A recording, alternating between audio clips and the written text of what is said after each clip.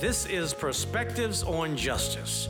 We look at the most current and controversial issues in the U.S. justice system. I'm your host, Judge Alexander Williams Jr., and I invite you to join me in exploring how the scales of justice are balanced, criminally, socially, and ethically. You are listening to Perspectives on Justice. Welcome to Perspectives on Justice. The 2020 election will go down in the history books.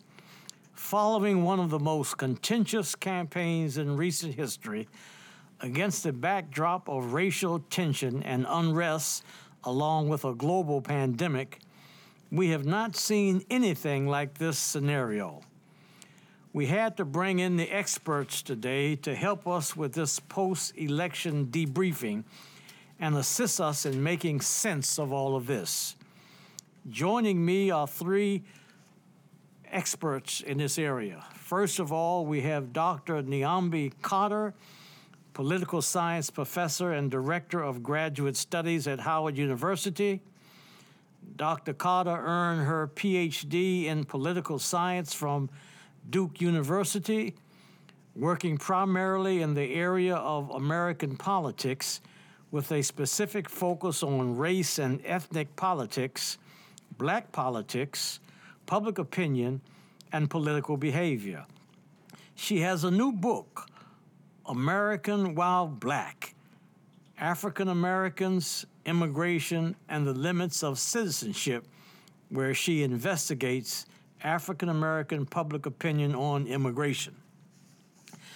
Our next guest we have with us today is Dr. Diarra Robertson, History and Government Department Chair at Bowie State University. Dr. Robinson obtained his PhD in political science from Howard University and holds a master's degree in international affairs and development from Clark Atlanta University, as well as a bachelor's degree in history from Xavier University in Louisiana. Professor Robinson's research interests include black politics, comparative politics, research methods, and political theory. And rounding out our panel of experts today is Dr. Stephen Taylor, political science professor at American University. Dr. Taylor obtained his PhD from the University of Minnesota, his Master of Arts at the University of Minnesota, and his Master of Education at Florida A&M University, and his Bachelor of Science at State University of New York College at Buffalo. Dr. Taylor's teaching and research focuses on urban politics, the politics of race and ethnicity, civil rights and liberty and civil liberties, and political culture both in the United States and in West Africa. I want to thank all three of you for joining with me today on this post-election briefing on Perspectives on Justice. Welcome to all of you, and thank you for joining me today. Now, let's get started again, and I'd ask each of you to chime in, and let's start with your reactions to this unprecedented election. I've never seen anything like it in my years here, but I'd ask to professors. Dr. Carter, you want to start with you? Oh, sure. And I first want to say thank you for having us here.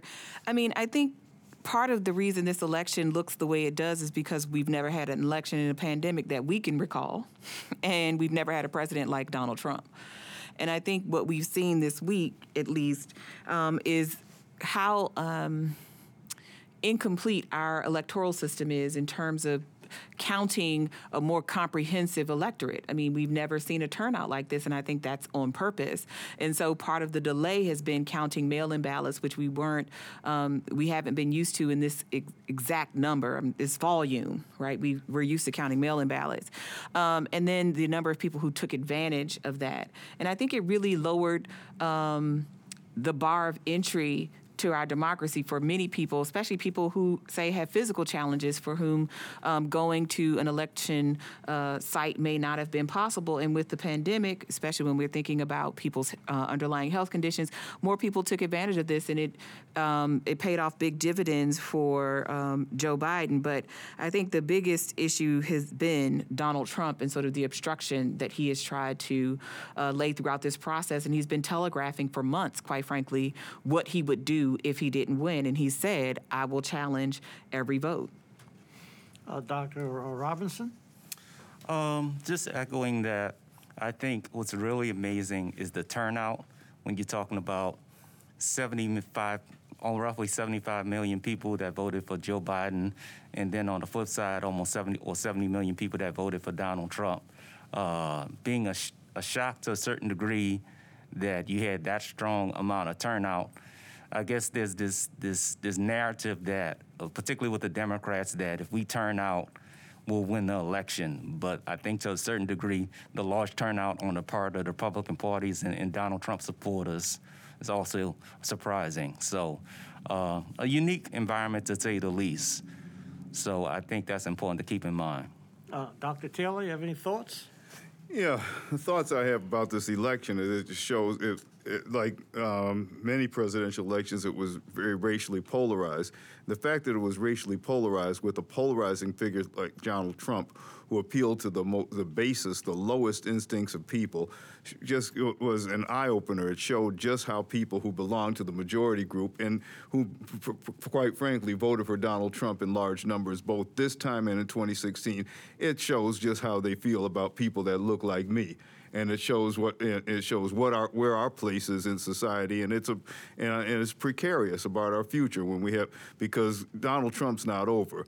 In 2024, they're going to produce somebody else like him because he's brought success to them, and the party is the way the party has fallen in line behind him. The elected officials, even those who were opposed to him, shows and most of them were successful in doing so. Shows that this polarization, this racism, this hatred works.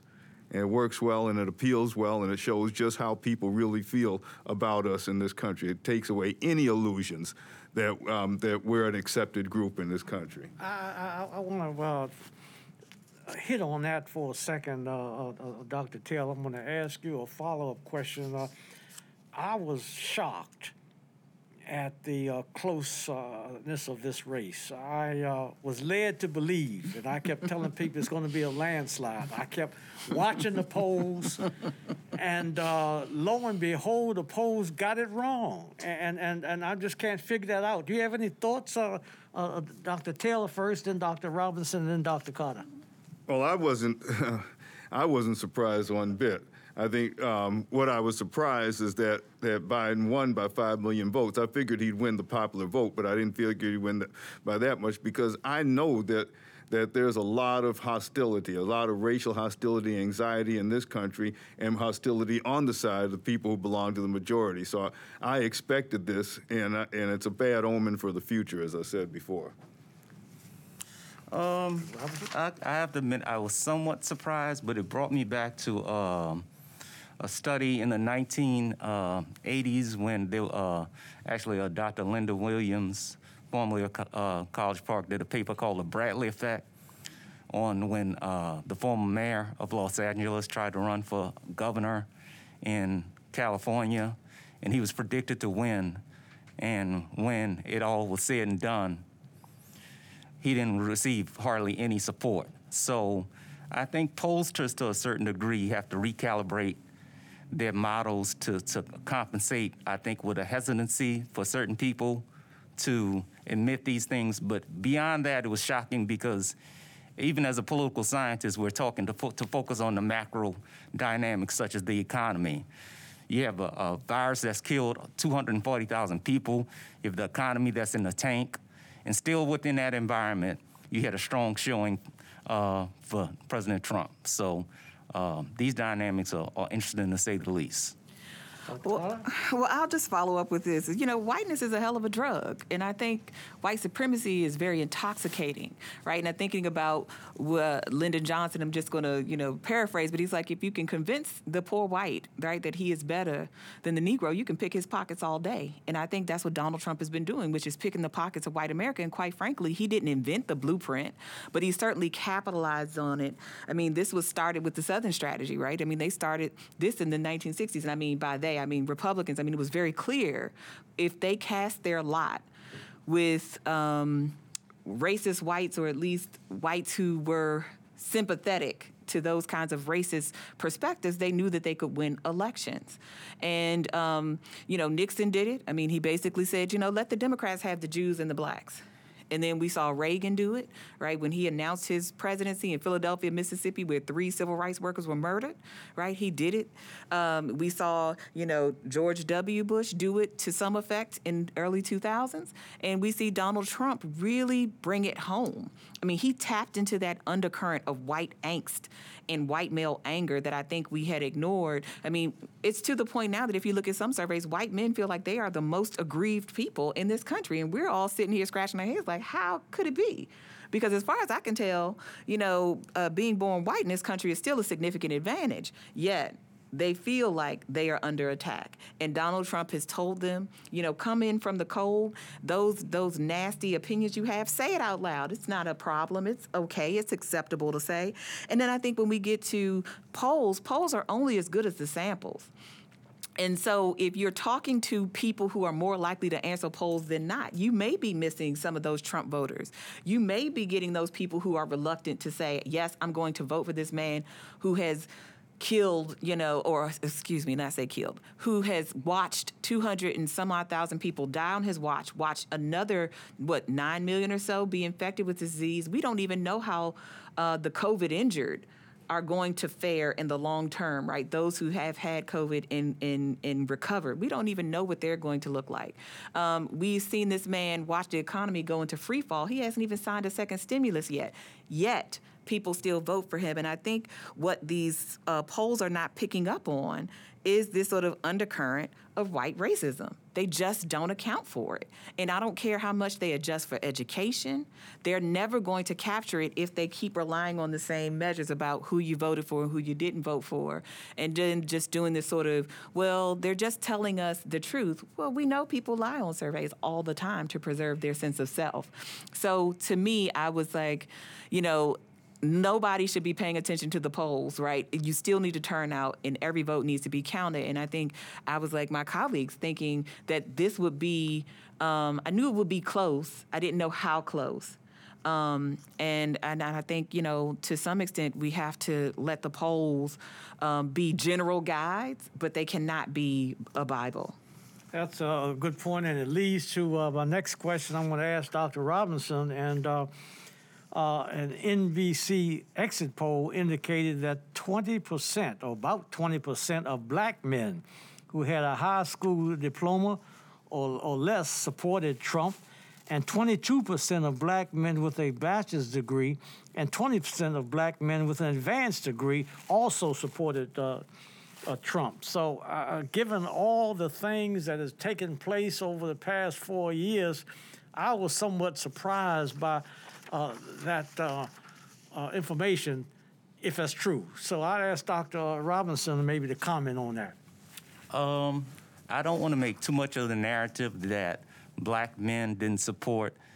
The numbers I've seen is roughly in the low 80s, maybe 81%. I think the Washington Post exit polls were indicating that among black men, whereas black women might have been roughly 91%. So ultimately, you're talking about a majority. But I think we have to be careful in promoting this uniformity narrative where we've always been the same. To keep in mind, people from Jackie Robinson to James Brown have been conservatives in the past in terms of black men. And although it may be disappointing to a certain degree, I think it points to even within the black community, we're still struggling with a certain degree of patriarchism and sexism. Even though you had a black woman on the ticket, it's just some of the narratives you even heard from the a lot of entertainers I found concerning over the past month or so, from Ice Cube to some of the hip-hop artists, from Lil Wayne to this kind of thing. So, and you saw some of this with some of the exit polls among the Latino community. So I think it's shocking, but I think we need to emphasize that the overwhelming majority of black people did support the Biden-Harris ticket. Dr. Taylor, you have any thoughts on this? Well, I think the days of a monolithic black community are over, because the black community has become very diverse. Now, this is only a small portion of why there was perhaps 1/5 of black men might have supported Trump, according to polls. But this community, the black community, particularly in urban areas, you're getting a lot of people who are immigrants, who are not necessarily from countries where race was a factor. And then when they come to this country, it's not. So you're having immigrants coming in larger numbers. And so that's a portion. And because if you look, speaking of which, like in the largest country in Africa is one of the few countries where Donald Trump is extremely popular, where 25% of people in Africa live in Nigeria, and that's a country where he is regarded, very highly regarded there. And I in 2016, I was living in Africa doing research for a book that I recently published, and I saw and I saw some of this bubbling, just starting to simmer. And so, because we've got a very diverse black community, a multi-ethnic black community now, then as a result, you're going to have a lack of uniformity in voting behavior. All right, I asked Dr. Carter whether she has any thoughts on this at all. Well, I feel parts of both of what my colleagues have said, in that, look, there's always a reliable portion of black people that are going to vote Republican. That has always been true. But I would think if you look at the aggregate numbers, most black people vote for the Democratic Party, not because they aren't conservative, but because they don't like Republican racism, right? So when we think about ideological conservatism, black people are some of the most ideologically conservative, and quite frankly, Republicans should be doing better with this voting group. They attend church more, they say they pray more, they say they have certain beliefs that are really, I think, part of what we understand to be a Republican lexicon politically. But when you think about how Republicans have used and talked about black people rhetorically through time, whether we're talking about the welfare queen or whether we're talking about the sort of thug images that are circulating presently, that's why black people don't vote Republican, not because they don't believe in some of the same things ideologically. And so that you see black people, black men in particular, voting for Donald Trump and maybe him making inroads this time, I don't want to make too much hay of it, because I agree with Dr. Robertson, is that if Donald Trump won, or Donald Trump's voters were mostly still white people, white women, right, are a significant part of that voter base, and I would actually like to talk about them too. But, it's still because of white people that he wins. But I do think there is some subset of black men, right, beyond ideological conservatism, that someone like a Donald Trump is attractive. I mean, they've been talking about him in rap songs for, 20 years. He's been around for a while. They know him, quote unquote, that his wealth is attractive, that the sort of arrogance and the way he moves through the world is appealing, because that's been denied to many black men, right? Black people, but black men to walk through the world with that level of sort of, I don't care, right? I think it is appealing, but I don't think by and large this trend is one that I would lose a lot of sleep over. But I will say I think Democrats need to do a better job of messaging, and I don't think that they do that as effectively as Republicans, quite frankly. You make certainly a good point that there are, whether we accept it or not, a number of African Americans who are Republicans, have always voted Republicans, and I always tell a lot of my students that my grandfather, who was a Republican, would be so disappointed in me right now that I'm voting with the other party. But, things have changed, over the years. I want to ask Dr.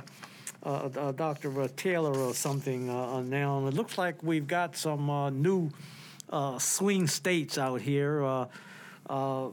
Pennsylvania, Arizona, Nevada, look like Georgia's coming up. North Carolina was in that swing state mode, as was Florida. But I just wanted to get your take on whether we have new trends in swing states.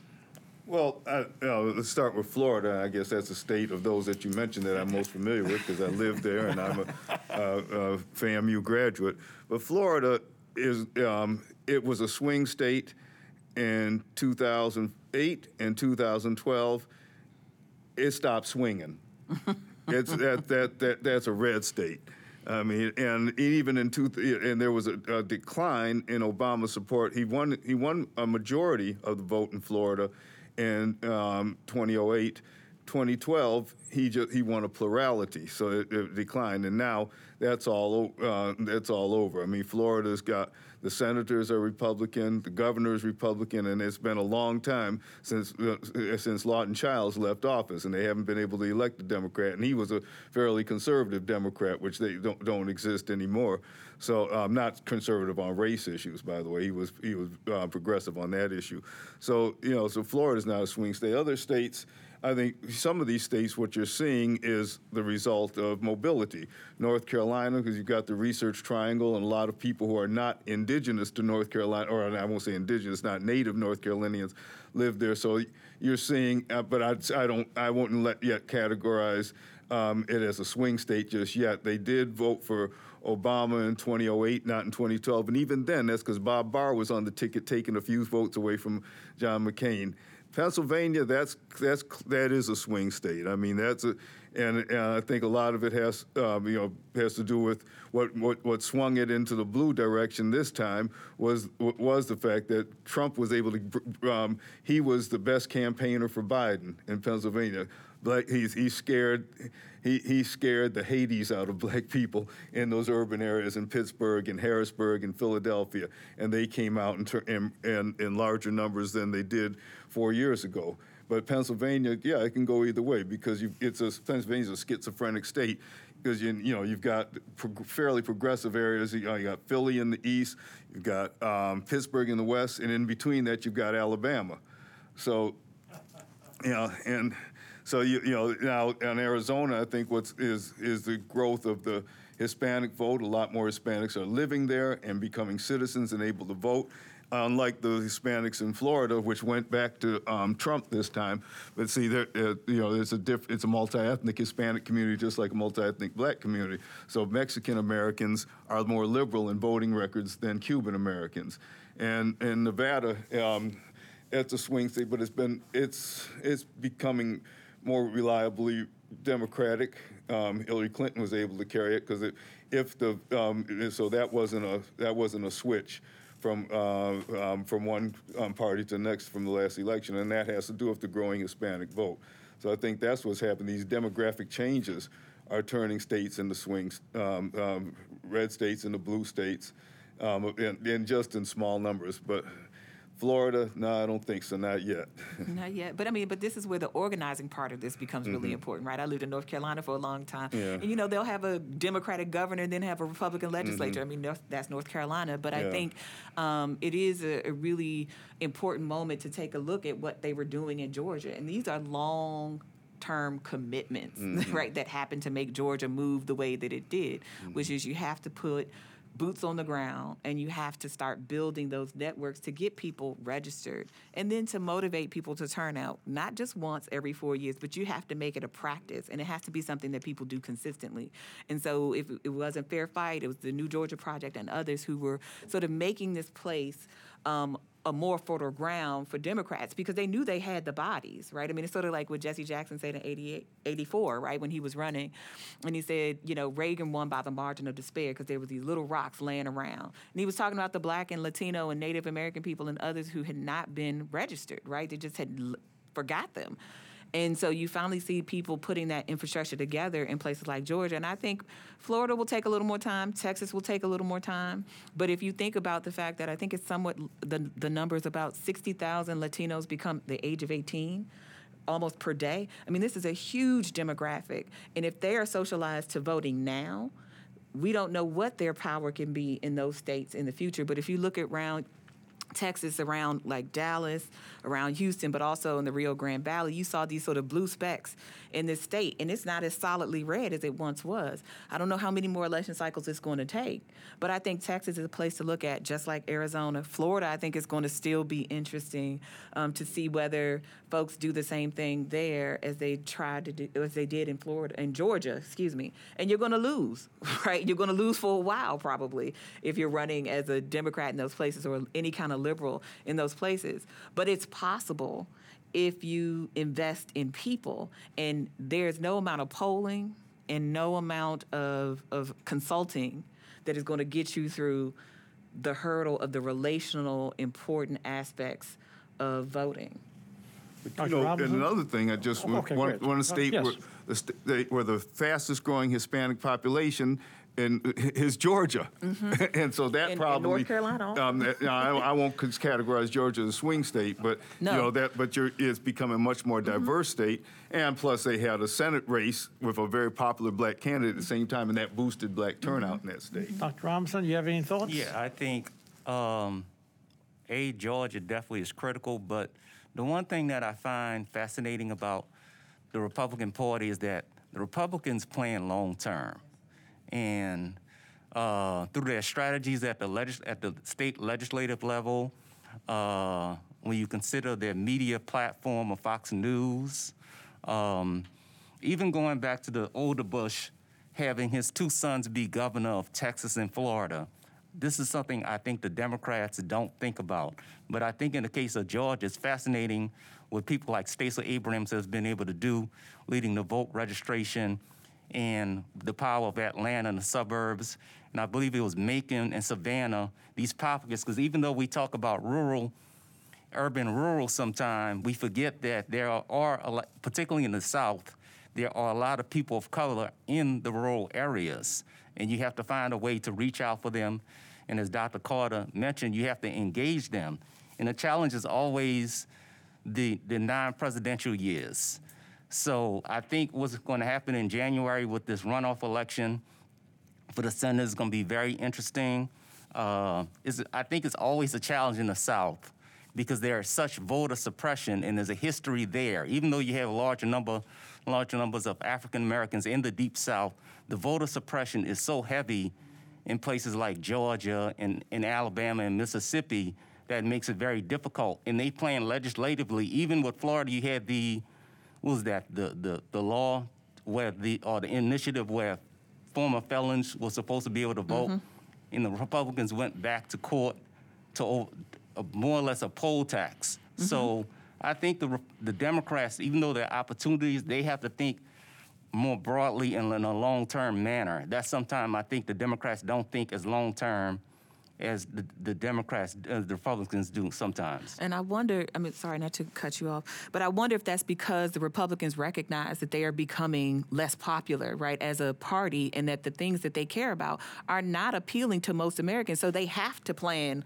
long-term if they're going to sweep elections, which is why Red Map was so ingenious, right? You start planning in 2008 thinking about what's going to happen in 2010 with this new census and thinking about, I need these state legislators. They can have the presidency, because that's not where the game is. The game is in the state, right? And if we can control state legislatures, we can reapportion districts, right? We can make all kinds of things happen at the state level that will ensure our power for at least a decade. And that, to me, is one of the things that I find really important about the Republican Party. It's not just about, getting out here every few years. It's like you have to be thinking long range. You have to be thinking about data and what that data is telling you about the places where you can actually make up some ground. And they knew that with relatively little money, they could flip state legislatures in New York State all the way down to Alabama and run, right, these states from the governor's office to the state legislatures and make it much more difficult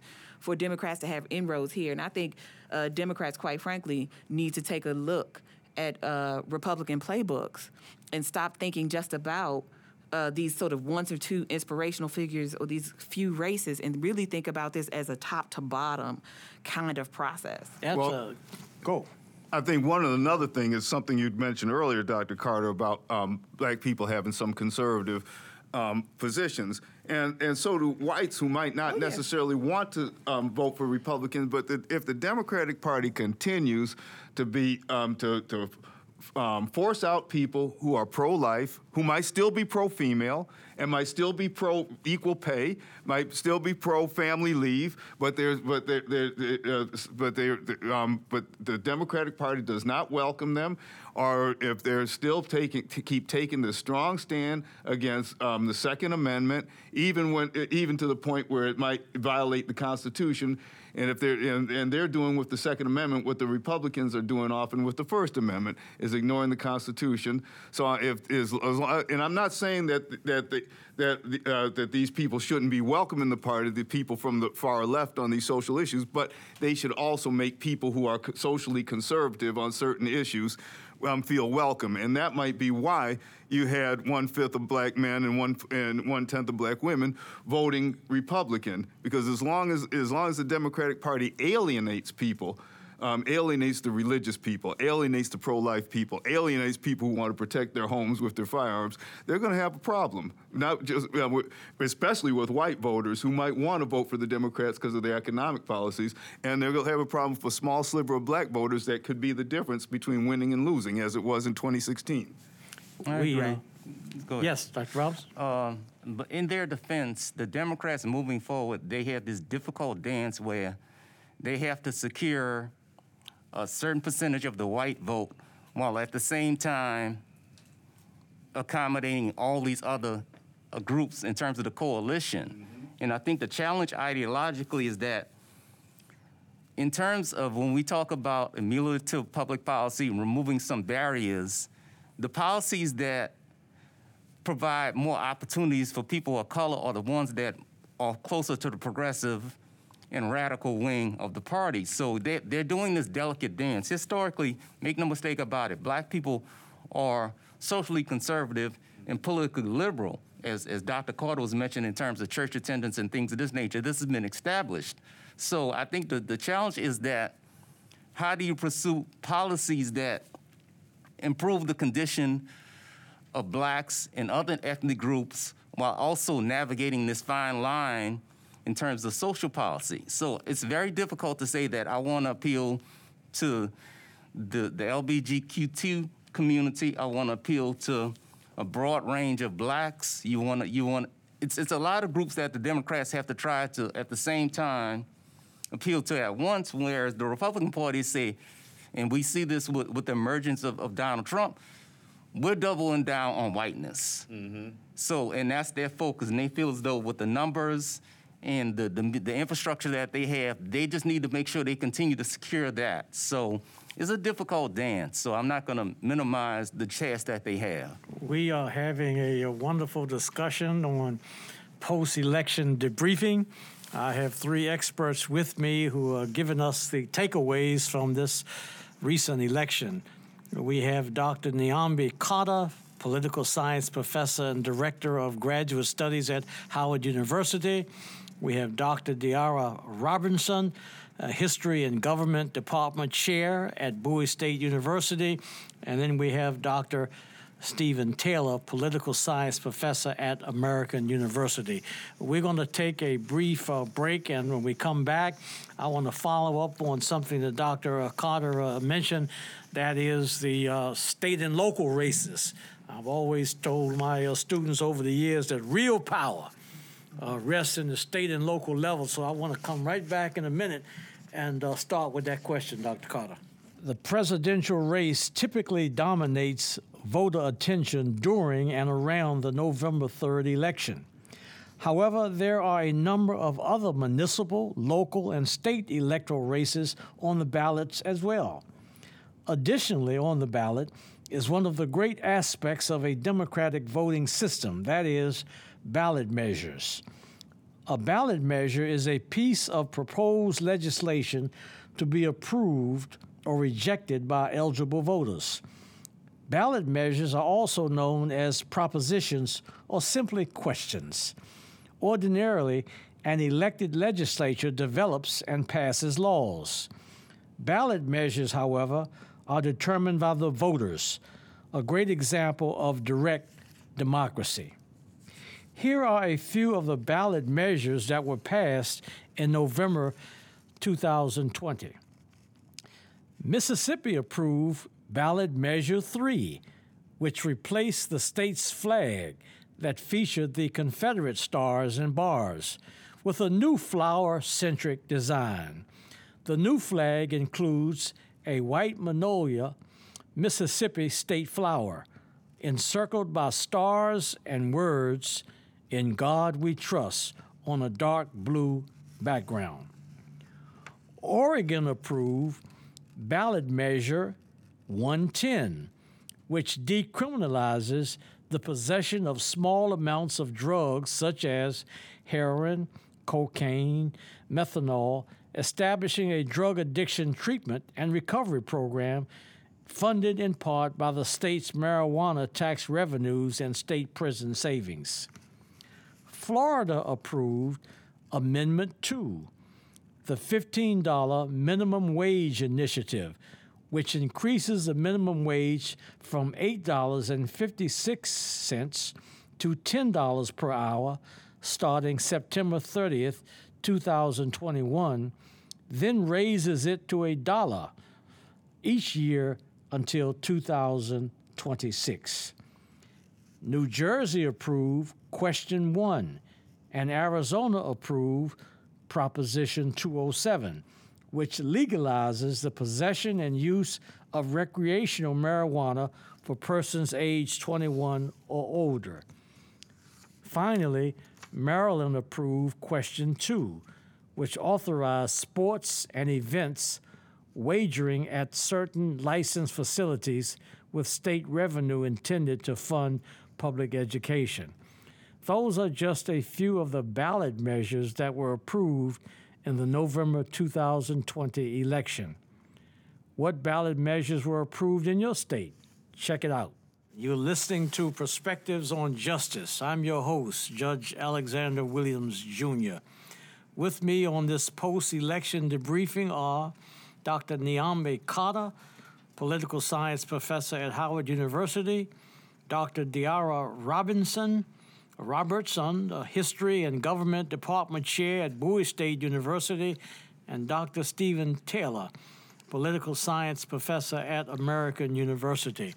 I want to go back. We have just a few minutes left. I want to go back and start with that question, Dr. Carter, that you lifted up with reference to state and local political presence. And in my view, the Republicans have done a better job of capturing the state houses around the country than Democrats. Can you give us some thoughts on the importance of the political power and the presence on the state and local levels?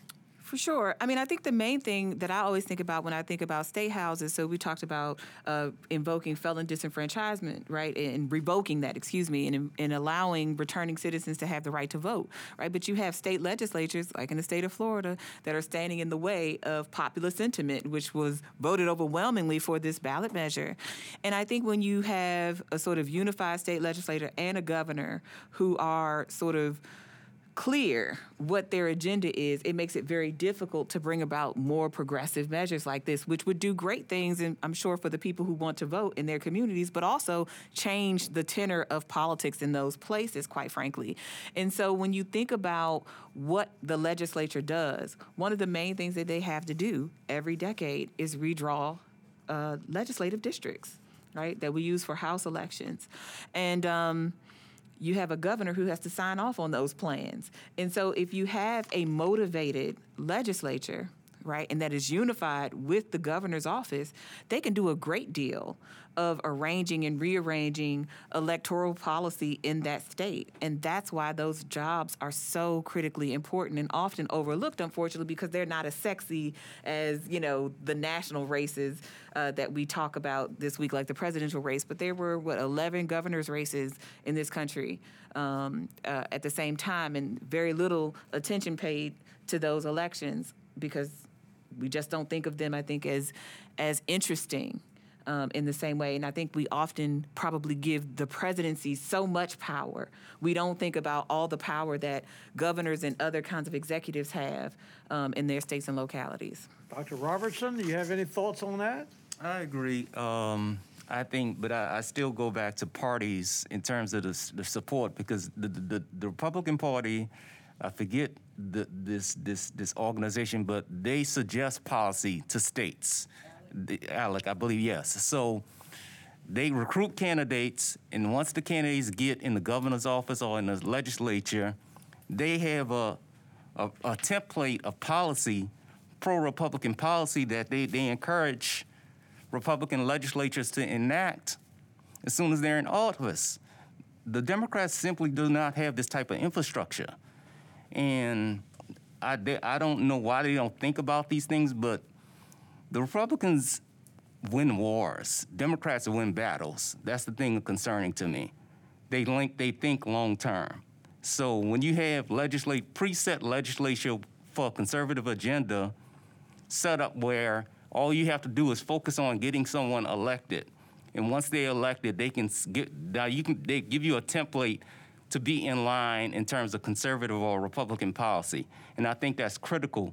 And as Dr. Taylor mentioned, Dr. Carlin mentioned, these are things that we don't focus on, and frequently citizens don't focus on in their states, and it serves a critical role long term, and it's something to pay attention to. So I think it serves a critical role, and it's something that the Democratic Party needs to put more energy into if they want to combat. Even with this election, 2 weeks ago or a month ago, you had, I think in Pennsylvania, Republican legislatures in the different other states talking about the mechanisms they were considering to try to counteract the vote, and having discussions of whether or not electors in different states were going to accept the results. So this is where the state becomes so critical. Dr. Taylor, anything? Yeah, I think a number of reasons the state is so critical, but I agree with what Dr. Robertson was saying about the Democrats not having an agenda, but it makes me think of something that was said many, many years ago, probably during the Franklin Roosevelt days. A humorist, Will Rogers, said, "I don't belong to an organized party, I'm a Democrat." And that's true. The Democratic Party is not cohesive nationally, and as not as much as the Republican Party is. But I think one of the problems is that it's trying to figure out an agenda, because this I think it would be difficult for the Democrats to do as the Republicans do and come up with a liberal agenda and try to encourage for the DNC to come up with a liberal agenda and the state parties to follow suit on that. And the reason why is because a lot of Democrats don't realize it's almost like they have Alzheimer's disease. You remember what's a long time ago and don't remember what's recent. And they think that this is 1964 when you had a fair-minded public, a liberal public. This is not 1964. The American people do not favor civil rights. The American people do not favor voting rights. They don't favor a lot of as a whole, they don't favor LGBTQ rights. The American public is very conservative. That's why they could pass the ERA in 1972 and never get it ratified, because the public's been moving steadily to the right. The Supreme Court's been moving steadily to the right. And I think the Democratic Party hasn't, because they have elements in the party that have a lot invested in some of the politics of 1964, and that's fine, because I'm one of those people. But there's also the problem is the public outside of the Democratic Party is not looking that way, because in '64 you could have Republicans that were sympathetic to our point of view. Not anymore. So, and I think the Democratic Party has to realize this ain't 1964 anymore. This is the 21st century, and this is a hateful electorate. But I think this is what Jim Clyburn's point, right? Representative Clyburn's point was early this week, kind of pointing out this sort of tension in the party currently, right? That you have folks who want this sort of really progressive agenda, Medicare for all, the Green New Deal, defund the police, things that actually enjoy a great deal of support. But what plays in New York or what plays in California is not necessarily going to play the same way in Alabama or Florida or some of these other spaces. And so how do we have an agenda that is both progressive on the things that people like and attentive to the geography of this party? And how do you keep both sort of wings of this thing together, and I shouldn't say both, multiple wings of this thing together, because I think there's lots of fracture. And, I think there's also how you update your game, right? I mean, digital marketing is really important here. Micro-targeting is really important here. It's not the same landscape as it was. And I think you're seeing not just a split in terms of whether people are more progressive or more conservative, but also a split by generation about how people think about campaigning in 2020, right? Looks very different than the way perhaps their peers who entered these spaces in the 60s, 70s, and 80s think about how you campaign and how you pull in people into this broad coalition. Well, I think people like Clyburn and Pelosi and Biden, for that matter, and Harris are going to have to go out, reach out to these people like the squad and tell them, listen, we can't let the perfect be the enemy of the good.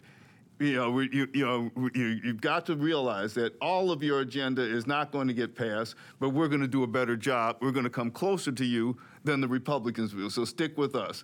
It's incremental, and that's what the Republicans did in 1968 when they had Nixon. Nixon was not the person that the far right wanted, but they supported him strongly because he made it clear. Because in '68 you had a more fair-minded electorate than you do now, and so he said, we're going to have to go along with some of these things. We can't just come out strongly against civil rights. Nixon, he probably had some tendencies like Trump, other than he was a little bit more sane, and he was an adult, but. The point is that you hear the tapes, you know how he felt about issues, but he didn't come out public, and he made people like the far right elements of the party realize, hey, this is not what we can do right now, and this is what the Democrats are going to have to do now. They're going to have to say the public's not going to go along with this, So clip your wings a little bit and wait, cut your losses and let's move forward. What a wonderful time to be a student in political science right now. I was a political science major at Howard years ago, but to be treated with these wonderful comments will be something exciting. You're listening again to Perspectives on Justice. I'm your host, Judge Alex Williams. With me are three experts in this area: Dr. Niambi Carter, political science professor at Howard University; Dr. Diarra Robertson, history and government department chair at Bowie State University; and Dr. Stephen Taylor, political science professor at American University. A couple more questions. I know our time is getting near. I want to ask Dr. Robinson a question. He can start us off. What do you make of this situation where the president has refused to accept the results, has led many of his supporters to abide by that, and do you think he has any opportunity to be successful in undermining this election? What are your thoughts? Can't say it's surprising given his behavior overall. What I do think is fascinating about Donald Trump is how he's exposed the weaknesses in the political norms that we take for granted. Even though when you have these clashes between the executive branch and the legislative branch, we'll never considered that all enforcement and sanction mechanisms lie with the executive branch. I don't. There was talks about calling people in to testify to Congress, but in theory, Congress does not have a jail. They have police officers, but it's interesting from a constitutional perspective. All enforcement authority lies primarily in terms of force with the executive branch. But more specifically, I think that the critical thing is when we get to the point when it's for Congress to certify the election results. Once that happens, I think it becomes a moot point. Now, I'm sure Donald Trump and his legal team is going to go through a number of legal jujitsu mechanisms to try to challenge the results in these various states. But I anticipate, even though that the conservatives have packed the courts, I anticipate most of these things will be thrown out. And once we get to that point, it's a matter of certifying the election. And as some people have said over this past weekend, at a certain point, you just become a trespasser. So, but I do think it's critical, and I don't know if the Democrats or President-elect Biden is going to visit this, but the norm, there's a lot of political norms that we take for granted, that I'm just going to accept results and I'm going to move on to my successor and concede and things of that nature. I don't think the concession, I honestly don't know if he's going to concede. I wouldn't expect him to. I mean, it's really fascinating to me how he's pushed the limits of what we perceive as a president. So I think ultimately it'll be worked out, but at the same time, I think we have to wait for this legal dance to finish and what Congress is going to do in terms of certifying the election. Dr. Taylor? Yes, sir. Well, Trump said it all in 2016, and somebody asked him, and I think it was one of the Republican debates, they asked him, under what circumstances would you accept the results of the election? He said, if I win, and that's the only way he's going to accept it, if he wins. And he has some strong anti-democratic tendencies, and I think he's hoping that by force, if necessary, by legal means, if possible, by force if necessary, he's going to keep himself in the White House. Because you look, just a week and a half ago, they were having a rally. Some Democrats were on a bus going to Austin, Texas, and Republicans forced them off the road, which was illegal. Nobody was arrested, and Trump tweeted, "I love Texas," because of that happened. So he's encouraging this thuggery, and I mean, he's not alone. I mean, like in Florida in 2000, when they were trying to count the ballots in Palm Beach County, they had what they called the Brooks Brothers riot, where a group of white men in large numbers forced them to stop the count, not to count. So they're counting on this force. And Trump was even saying before the election this time, he said, "I want sheriff's departments to surround the polls." To monitor the polls, so because he knows that he's got a lot of support among law enforcement, particularly now, that he's been on their side in these controversies. So he's taken advantage of that, and I think that he might see that as his ace in the hold. I don't know. Dr. Carter? Well, I think Dr. Robertson is exactly right. Much of what we do is just custom. It's not a rule. I would say the only saving grace is we don't require his concession to move on, right? Once this election is certified, it doesn't really matter whether he likes it or accepts anything. What does matter, though, is the transition. And usually that would have started at this point, right? The General Services Administration would have signed a letter saying, here are some funds and here are some ways you can start getting your transition team on board, right? Office space, email addresses, all the things we need to do business. And that's going to be really critical now because we're in the middle of a pandemic that is spiking right now. And you haven't heard the president say a mumbling word about it. So the Biden-Harris administration is going to need to hit the ground running in January. And so normally these transitions are difficult under the best circumstances. But when you have a president who I don't think will do anything to assist this incoming administration, who's in fact going to do everything to obstruct, every day that they lose on this transition puts them further behind the 8 ball. So on the one hand, all he can do is, cry and moan about how unfair this is and rile people up and hopefully not incite violence. But certainly some people have been seeming like they're teetering on that edge and complain that this election was stolen. And, again, the election will move on without him once all the electors have come in and this election is certified, it'll move on. But he still can do a lot to obstruct the peaceful exchange of power. And I think that, to me, is one of the things that we have to remember, that there's a transition process that is going to be delayed because of the actions of this administration. I have about 2 minutes left in this segment here, but I have one further question I want to ask all of you all political scientists, and how effective do you think the Biden administration would be in light of the fact that they don't have the Senate majority? The courts seem to be 6-3 conservatives. You all, in the next few seconds, can you give me any prediction? Let's go with Dr. Taylor first. So how effective will They're going to have a difficult time because the Democrats don't play hardball like the Republicans. The Republicans face these odds, they would just sign executive orders and dare the courts to overturn them. I mean, of course, the Republicans haven't had a hostile court in over 50 years. But see, the Democrats don't play like that. They play democracy, which they should. They play the Constitution, which they should. And by doing that, they lose. Like Michelle Obama said, when they go low, we go high. Well, you play that game and you lose. And I'm saying they should play that game, but you have to realize the consequences of playing by the rules is defeat. Dr. Robertson? Yes, sir. I agree. I think the stakes, the Georgia runoffs might be some of the highest Senate campaigns ever because literally I think the first 2 years, because I've heard that the map in 2022 may be better for the Democrats, but what happens in this election in Georgia in January is critical because I think the Republicans have demonstrated, particularly with the last couple of years of the Obama administration, that they will not move anything.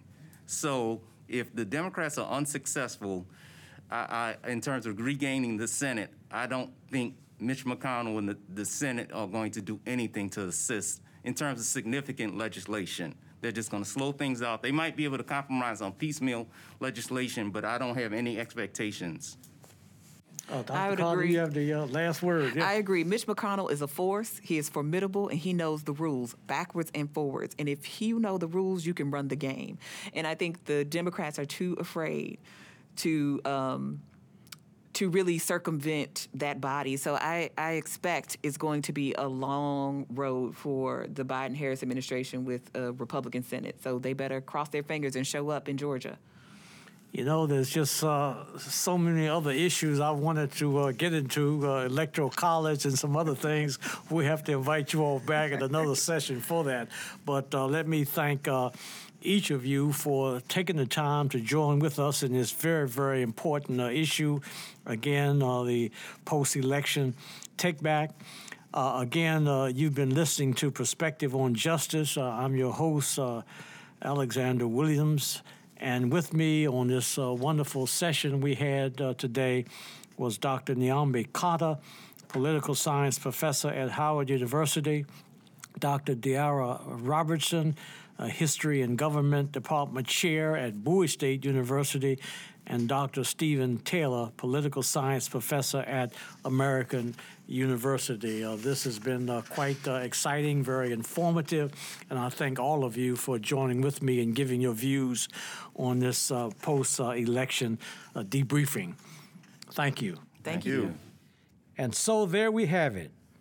Let me conclude by saying that this recent election was like none most of us have ever experienced in our lifetime.